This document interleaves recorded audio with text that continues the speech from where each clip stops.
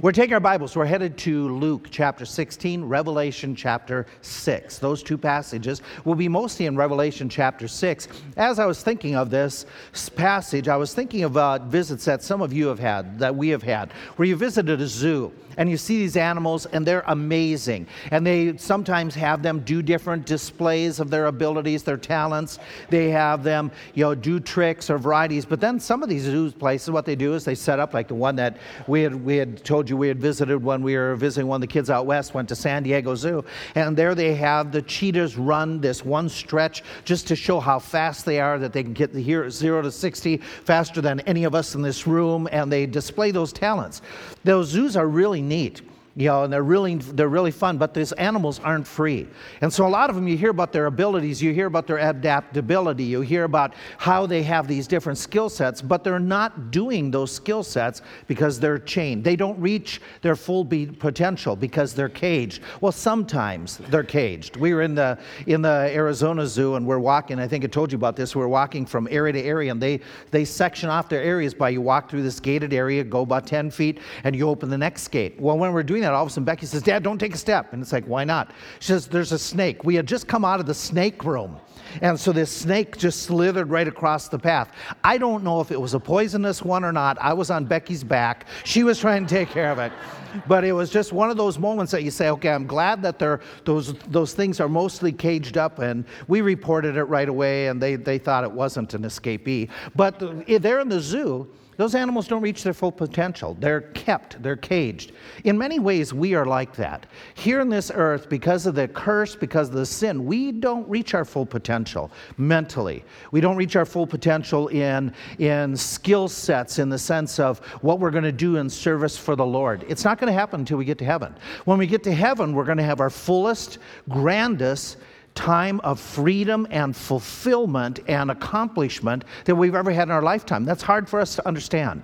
But the best is yet to come. We're not going to miss anything here because there is so much more for us without the binding of the curse upon us and upon our bodies and upon society as a whole. It is just going to be a phenomenal time. But the question that comes up is about heaven. We've already talked about that. We've spent some time, 2 different messages, trying to just breeze through it quickly and give you an idea. Here's where the questions often come up about us. What exactly will we be like? What about our loved ones who are deceased? What do they know? Do they know what we're doing? Do they understand? Do they do what exactly? What kind of activities or involvement that they're in?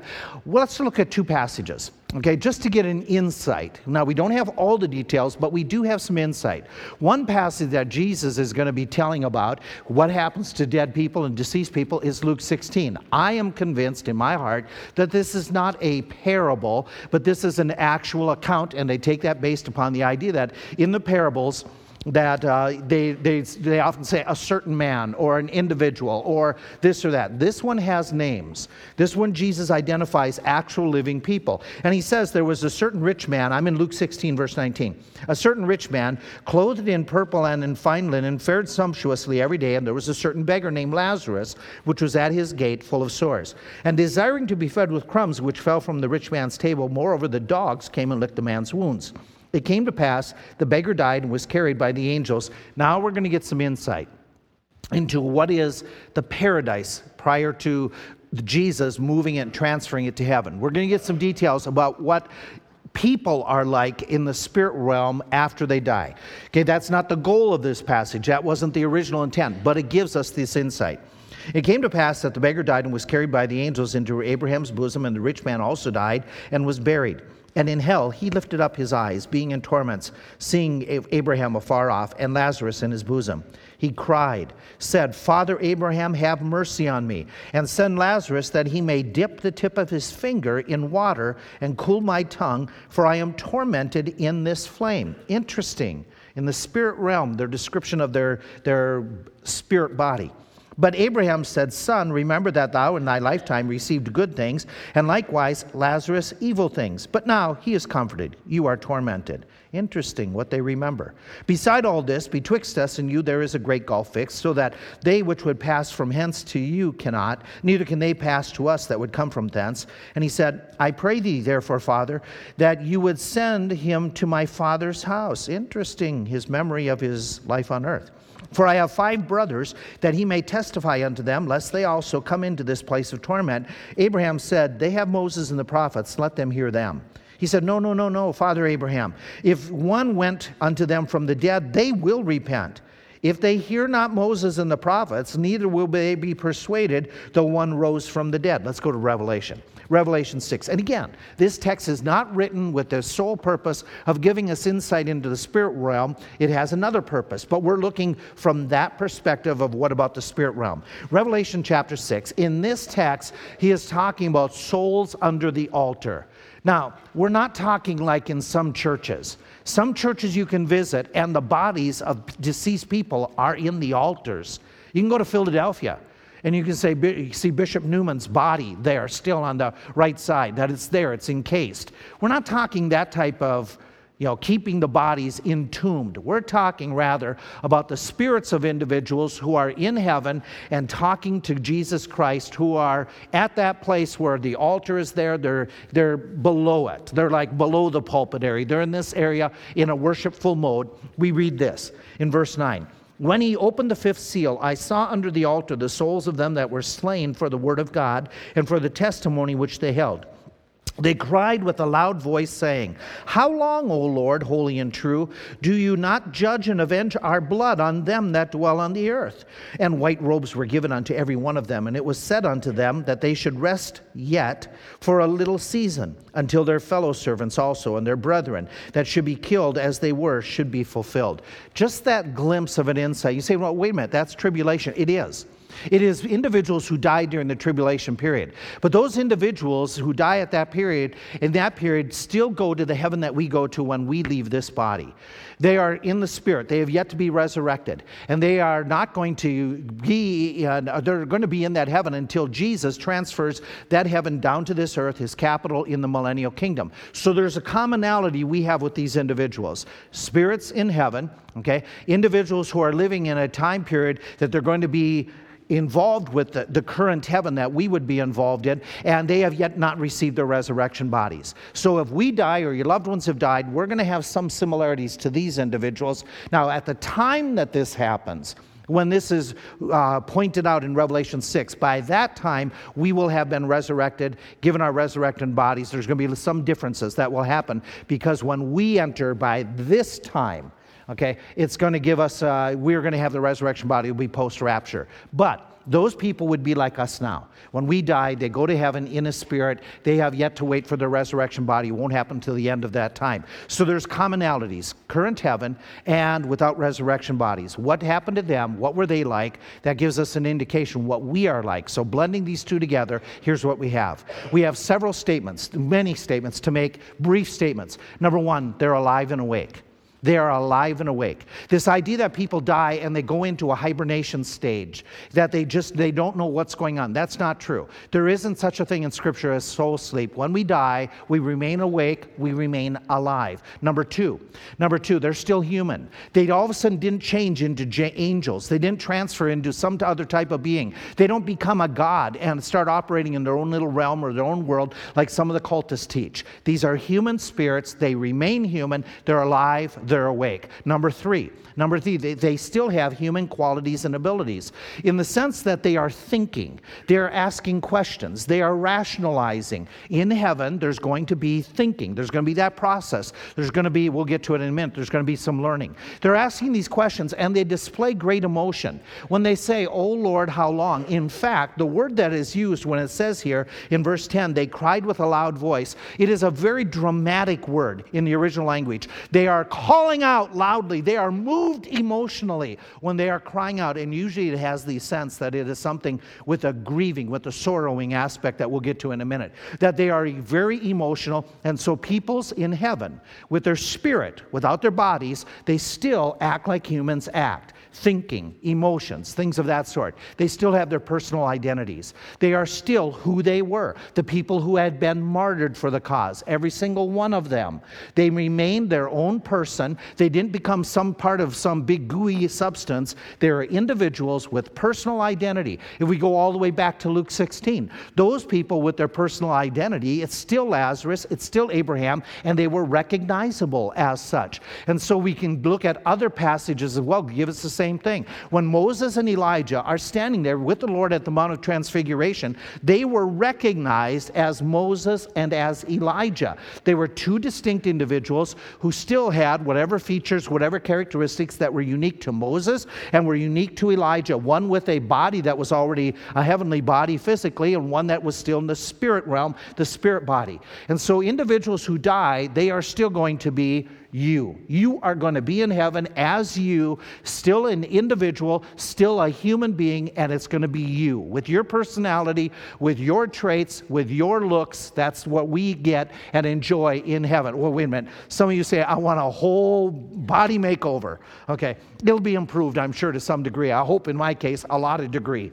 But there's still the personal appearances. In fact, I find it very interesting, and I paused at that passage, that it says, take the tip of his finger. He doesn't have a resurrected body yet, but he has fingers. The Spirit has fingers. It has a tongue. He said, dip your finger in the water to cool just one drop on my tongue. They see, they talk, they have mouths. They are individuals who still look like us. We are spirits with bodies, not bodies with spirits primarily. And so we still maintain our features and our distinctions, and our appendages are still there. They're able to communicate. They are able to talk. They are able to and by the way, the speech appears to be done with the mouth. It's not this mind meld transfer, that they're doing, that sci-fi idea, but they're talking with others. They're crying out. There's voices. It's something audible when he talks about the communication in heaven. There is loud noises. We can talk and look in Revelation 5, Revelation 19, when the saints are singing and there's orchestration to it.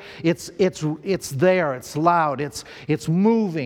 And so we have them talking, communicating, and they're communicating directly to God. They're saying, God, okay, we have a question about what you're doing, God, which leads us to number 7. They're able to learn. These individuals are able to learn. They're asking questions, which says to me right away, when we get to heaven, we won't know everything. We're not going to be like God.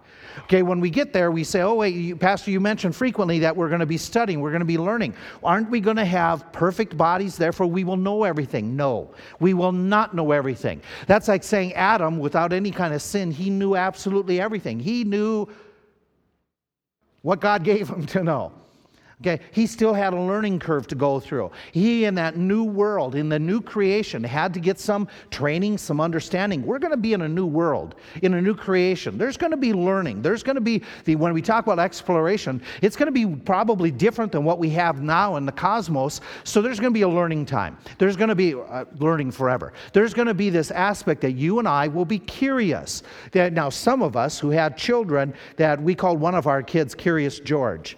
Okay, it was a curiosity that wasn't good. It was a curiosity that was getting into trouble all the time, into things that they shouldn't have been. I don't know if you had one like that, but we had one that just like, stay out of the cupboard, stay out of the oven, stay out of the washing machine. Well, let them go in. Okay, and maybe it'll cure them. So the curiosity is going to be there. But it won't be one that's going to be damaging or dangerous in that regard, but we're going to be learning, and we won't know everything when we get there. We'll have to learn things. So that's an aspect of heaven. We don't know everything, number 8. We aren't going to be a deity, okay? And that's something that I'm wanting to get across to you, is that there's a lot of cults and a lot of groups that get out there, and they say, you become like a god, or you become divine. No, we don't. We do not become omniscient or omnipotent, omnipresent. Those are divine qualities. We remain and retain our human aspect, even with resurrected bodies. So we're learning. We won't know everything. Number 9, we pray. One of the aspects is there's prayer. Now, these people are saying in a prayer language, they're talking to God, they're asking God a question. God, what about this? If that's prayer, seeking wisdom, seeking advice, seeking God to do something, which they're asking him to do. God, please, how long? In essence, when they're saying how long until you take vengeance for what has happened to us, they're asking for him to act. They're asking him to do something. And so there's that communication, there's that prayer aspect, which we will be involved in to a degree in heaven. Number 10, there's a purity. There's a purity displayed by the white robes that were given unto them. That these individuals have a display in the sense that in an outward display, it's the right garments to get into the wedding feast, Matthew 22. You have to have the right garments. They have the white garments. They're the right ones. We will have some type of purity that's going to be on display, but it doesn't come from us. Okay, it's the purity of Jesus Christ that he shares with us. As I mentioned this in closing this morning, I didn't state it, but I've told you this before, that in Isaiah it talks about as the groom shares his robes with his wife, so will the Messiah share his righteousness with us. I said this morning that in the wedding that the groom was dressed like a king. Part of his parenting ceremony, when they were at the house, I should say at the parents' house, part of the ceremony is he would take off his robe that portrayed him as a king. He would put it on his wife, on her shoulders, his new bride, so that she'd be covered with his garments to show possession, provision, character, show that she and he are now one. Christ will put his robes of righteousness upon us, that we then have this purity in heaven, which we haven't experienced here on this earth. Number 11, they wear clothing. Have you ever wondered about certain things like, ooh, in your dreams? We talked about them this morning. Several of you shared with me at the door. You have weird dreams, okay? And I won't share the dreams you shared with me. Don't panic right now, okay? But so we have those things. Well, some of you have those weird dreams where, ooh, you get out in public and there's nothing. As far as clothing. We were this, you guys would never have thought this, but when we were baby Christians, just saved, my family didn't know when the pastor would talk about baptism and call it a big tub, get dunked in the tub. We thought, this is a public baptism, and they're calling it a tub. I don't know about your family, we don't wear stuff in the tub. We go in our birthday suit. So we were wondering, what in the world do they wear? And he said, well, are you guys ready to get baptized? We weren't. I'm serious. We weren't going to get baptized until we want to see one happen. For my family, okay, we wanted to see, do they wear garments of some sort? So we sat in the balcony so we could make sure we could see exactly what there was going on, because it wasn't that we were trying. No, never mind. But we just didn't know. It was that like, oh, wow, this could be an embarrassing thing. Well, in heaven, there's some type of clothing. I don't understand that, if it's part of the curse and why there's clothing. I don't know. You can debate that, to discuss that with God. But indication here is there's some type of clothing. They experience comfort and bliss. The words that he uses here in verse 10 or 11, and when he makes a comment, he says that they should rest yet for a little season. It's the idea of continue to rest. You've had some rest, but now you continue yet some more. You're going to have some comfort here, and they've experienced some comfort. They're concerned, as we'll see, and they're crying out, but they've had some rest up to this point. Lazarus, he had that comfort that is going on. We've talked about the heaven. That is one of the characteristics. Comfort, rest, peace doesn't mean boring. It doesn't mean no activity. There's activity, but it's comfort. It is also peaceful. It is not the stress that you have now. There is going to be that rest factor. Let's go a little bit further. They experience time and space like we do. When people go to heaven, it isn't walking into this dimension where there is no time and there is no space. That's not true. They ask him, Lord, how long? They are thinking in a time frame.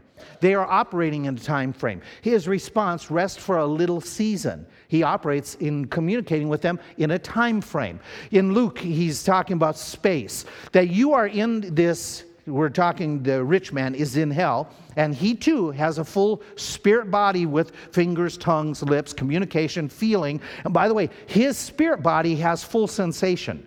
It has full nerve endings that help him to experience pain and agony and torment. So he's experiencing that, and he's told, you're in a space.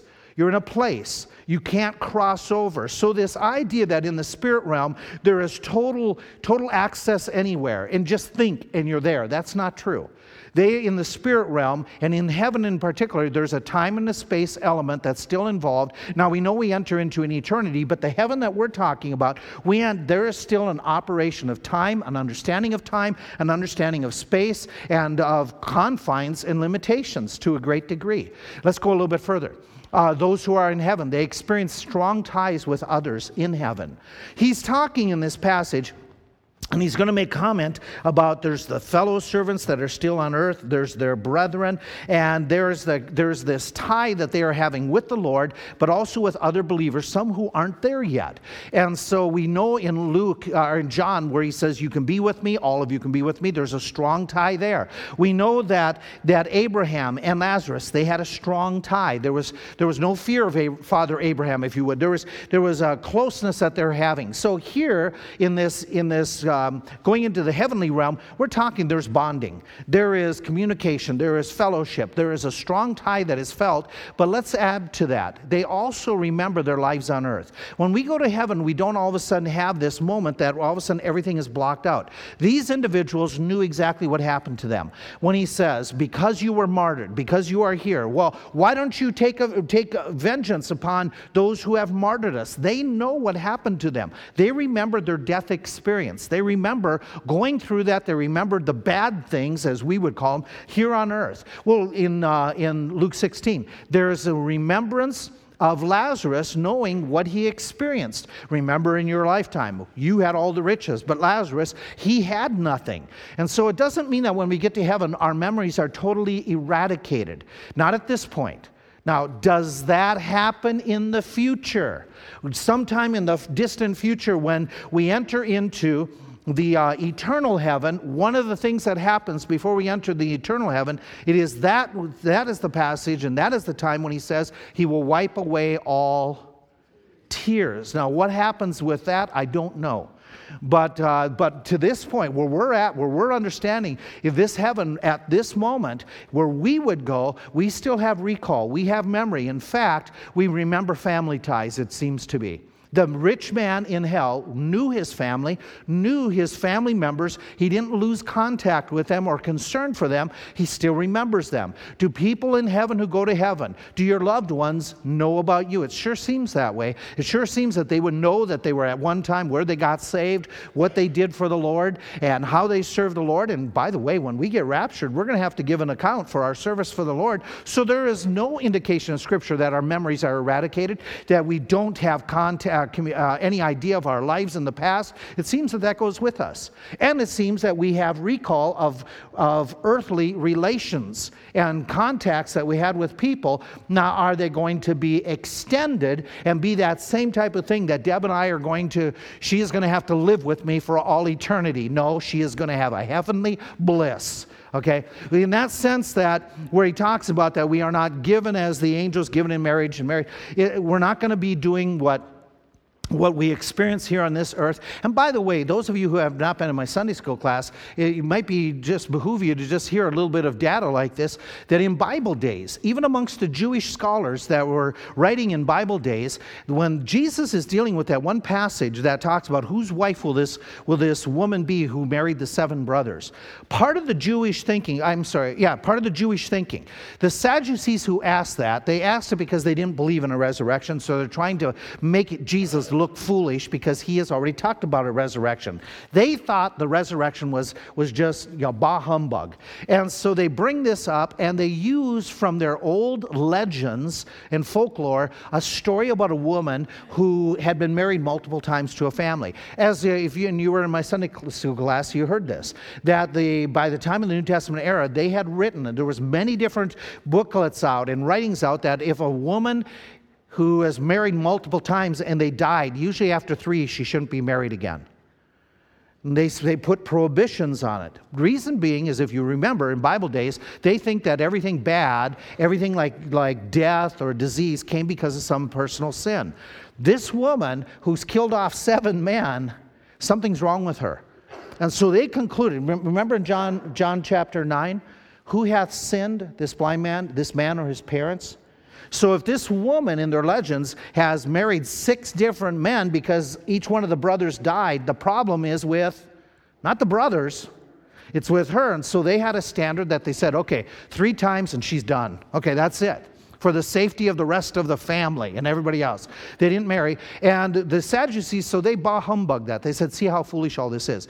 And the Jews, even some of those in the Pharisaical realm, and some of those that were writing about future in heaven, they gave the aspect that in heaven what we will do is experience full benefit, full expression of all of our earthly desires: eating, drinking, sleeping, and sex.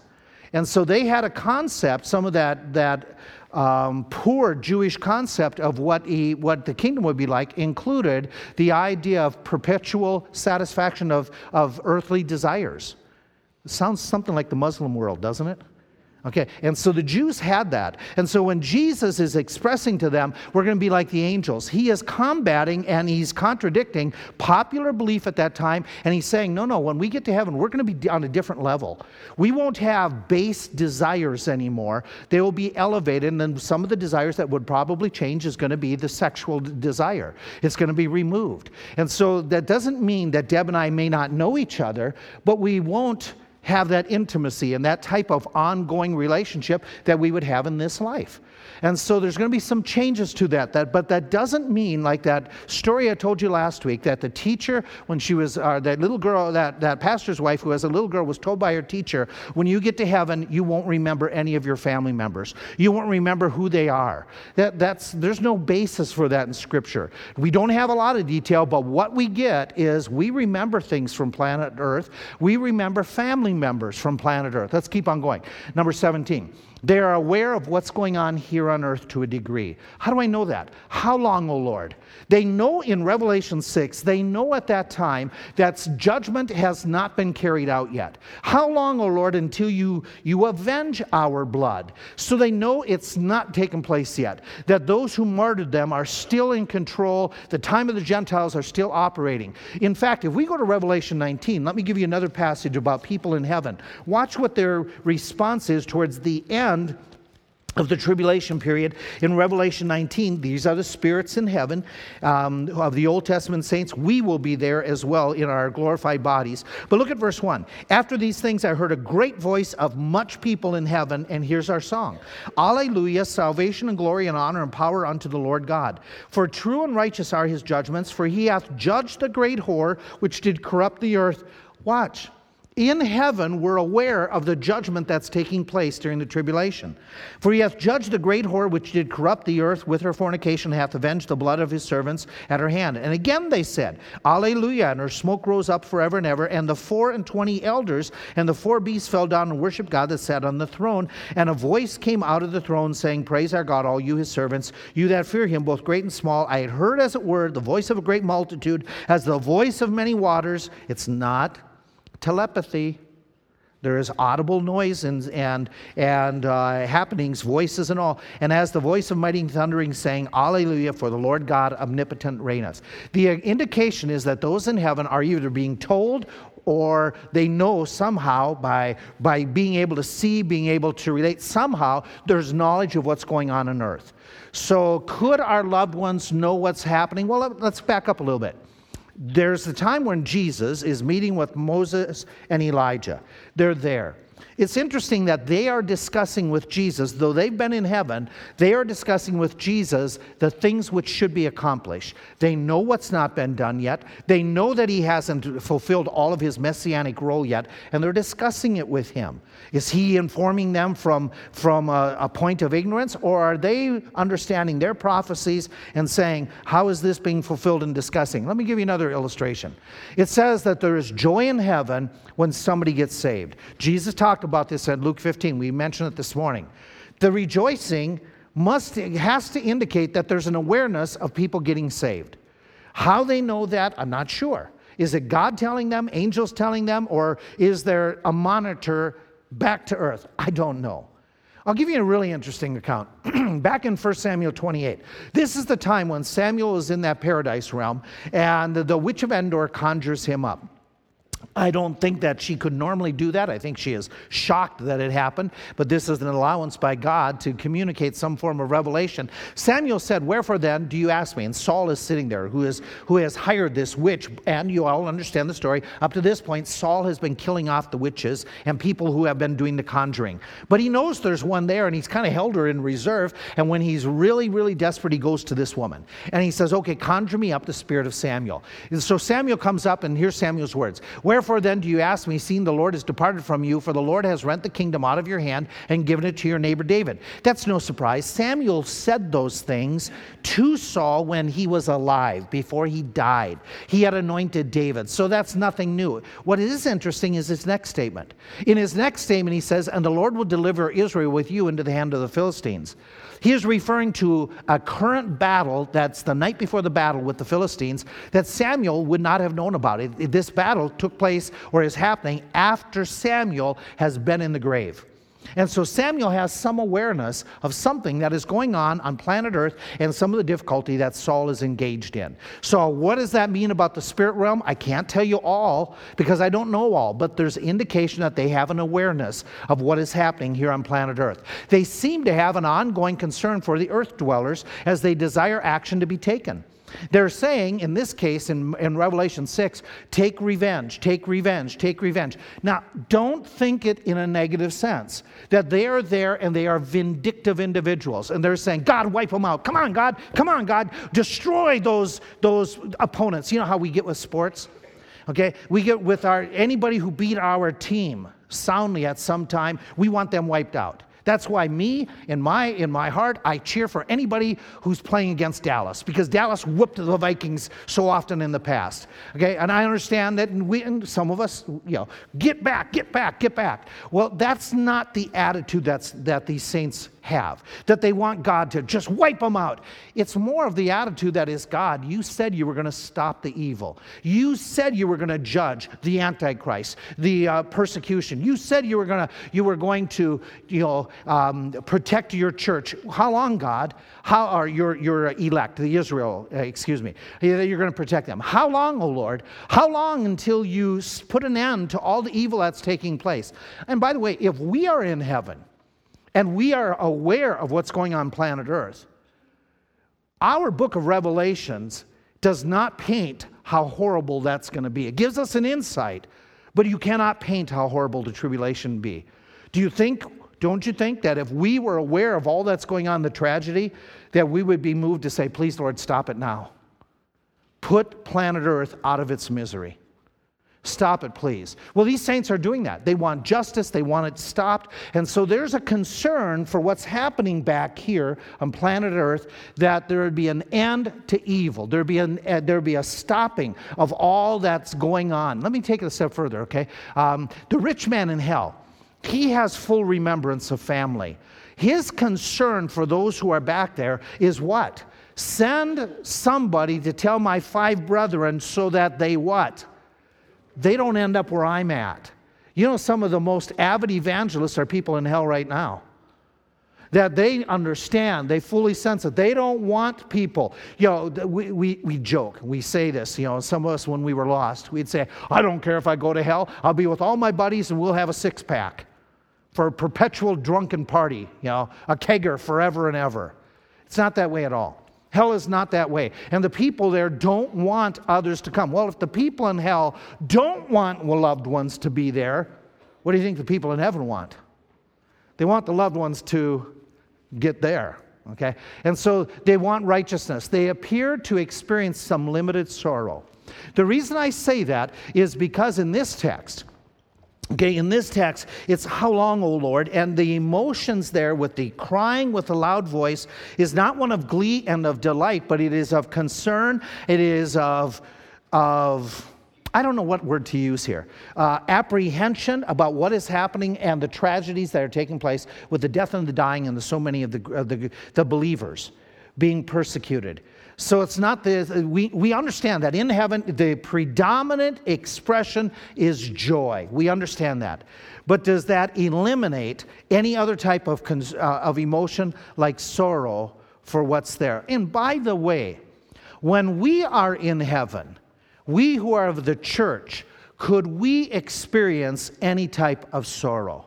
In fact, the epistles indicate that there will be some who will feel suffering loss for not serving the Lord.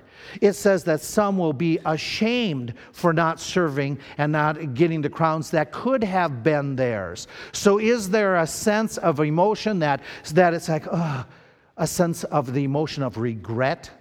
That's there. It's in scriptures that happens to the believers as well. So we have this predominant joy, but yet some who are saved yet so as by fire, their fulfilled joy, there's going to be a little bit of a twinge there that if only. How long that lasts, I don't know. Okay, does that emotion become the predominant emotion? Doesn't seem that way.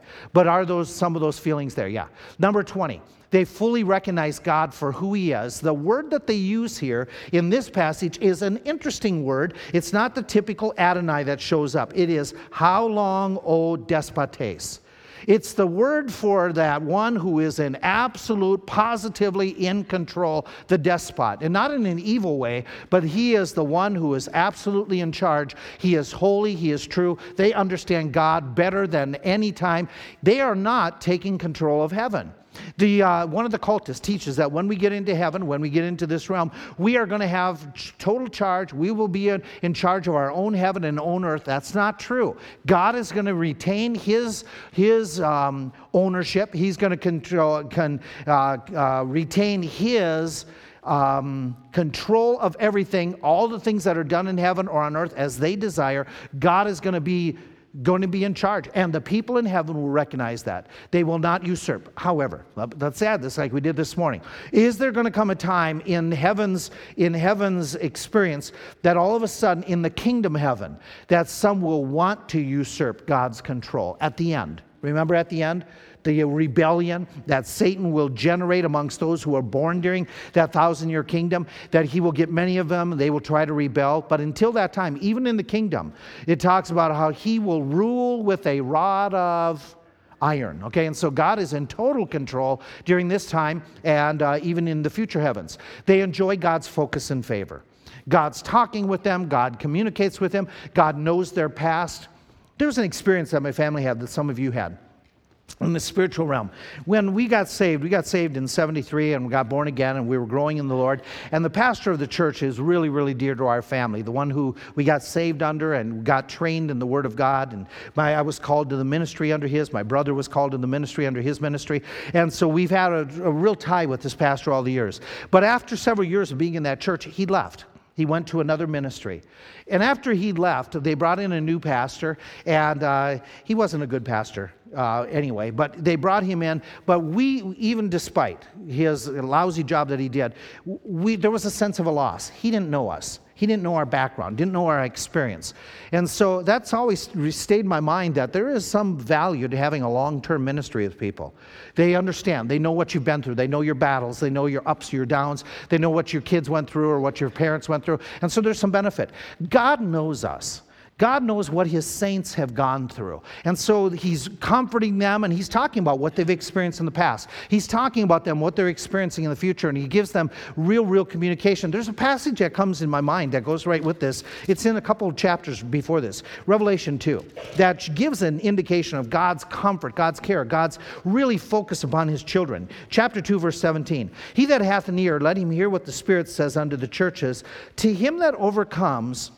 Now watch what he says. To him that overcomes will I give to eat of the hidden manna, will give him a white stone, and in the stone a new name written, which no man knows, saving he that receives it. That's an interesting phrase. What it's highlighting is God's care, God's protection, God's concern about each and every one, especially those who would overcome and follow. What's interesting is break it down. He's going to give them this manna. Well, we understand what the manna is. It's heaven's bread. We understand that that is an indication of Jesus even supping with somebody, that close fellowship as he developed in John 6. As he says, I'll come and I'll be at the door. Behold, you open it. I will come in and sup with you. So there's going to be that eternal, that ongoing, real close communion with Jesus Christ. When he talks about the white stone, we're not fully convinced. Or I'm not fully convinced, I should say. There's different options by different scholars that point out historically where the white stones came from. Urim and Thummim. They had the different stones at times to indicate the will of God. You had in the Roman society that you had, which is dealing with some of these cities that were now in the Roman world was overseeing, that in their Olympics, in their competitions that Rome would sponsor, they would give white stones. They were diamonds, but they were called white stones. To those who were the victors, is that what he means? I'm going to give them gems. I'm going to give them some type of valuable reward. Or is it this?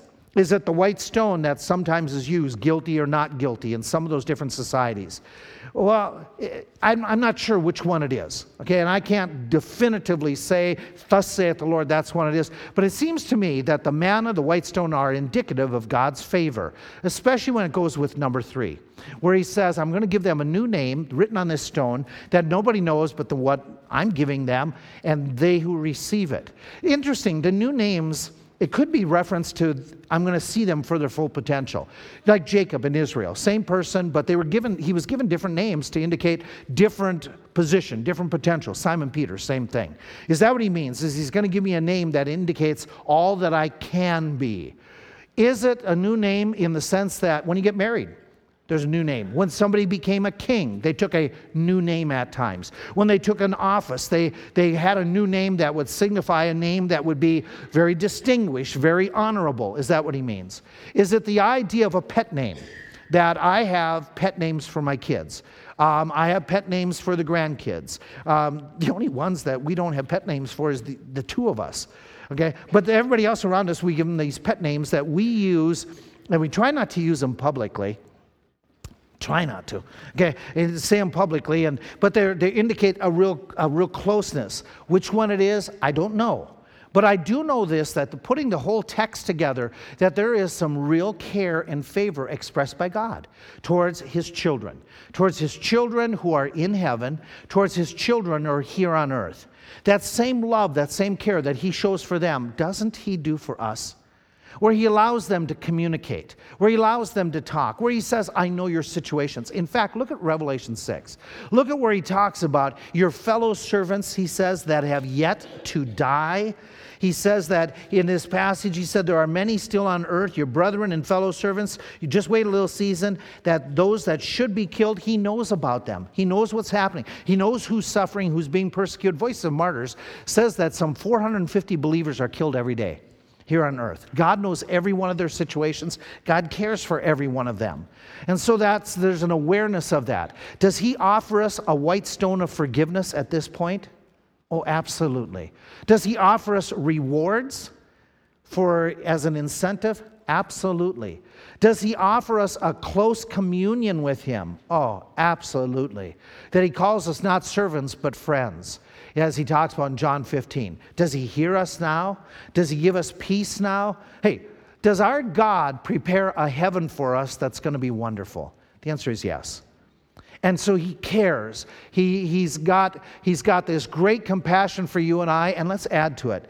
He's already caring in a more personable, one-on-one sense than what we experience here on this earth, where they can see it, where they can watch it in operation, even greater than what we know here on earth. Your loved ones are with him and experiencing his interaction, his care, his comfort, even further than what we see it here on earth in the sense of knowing what he's doing and how he's operating.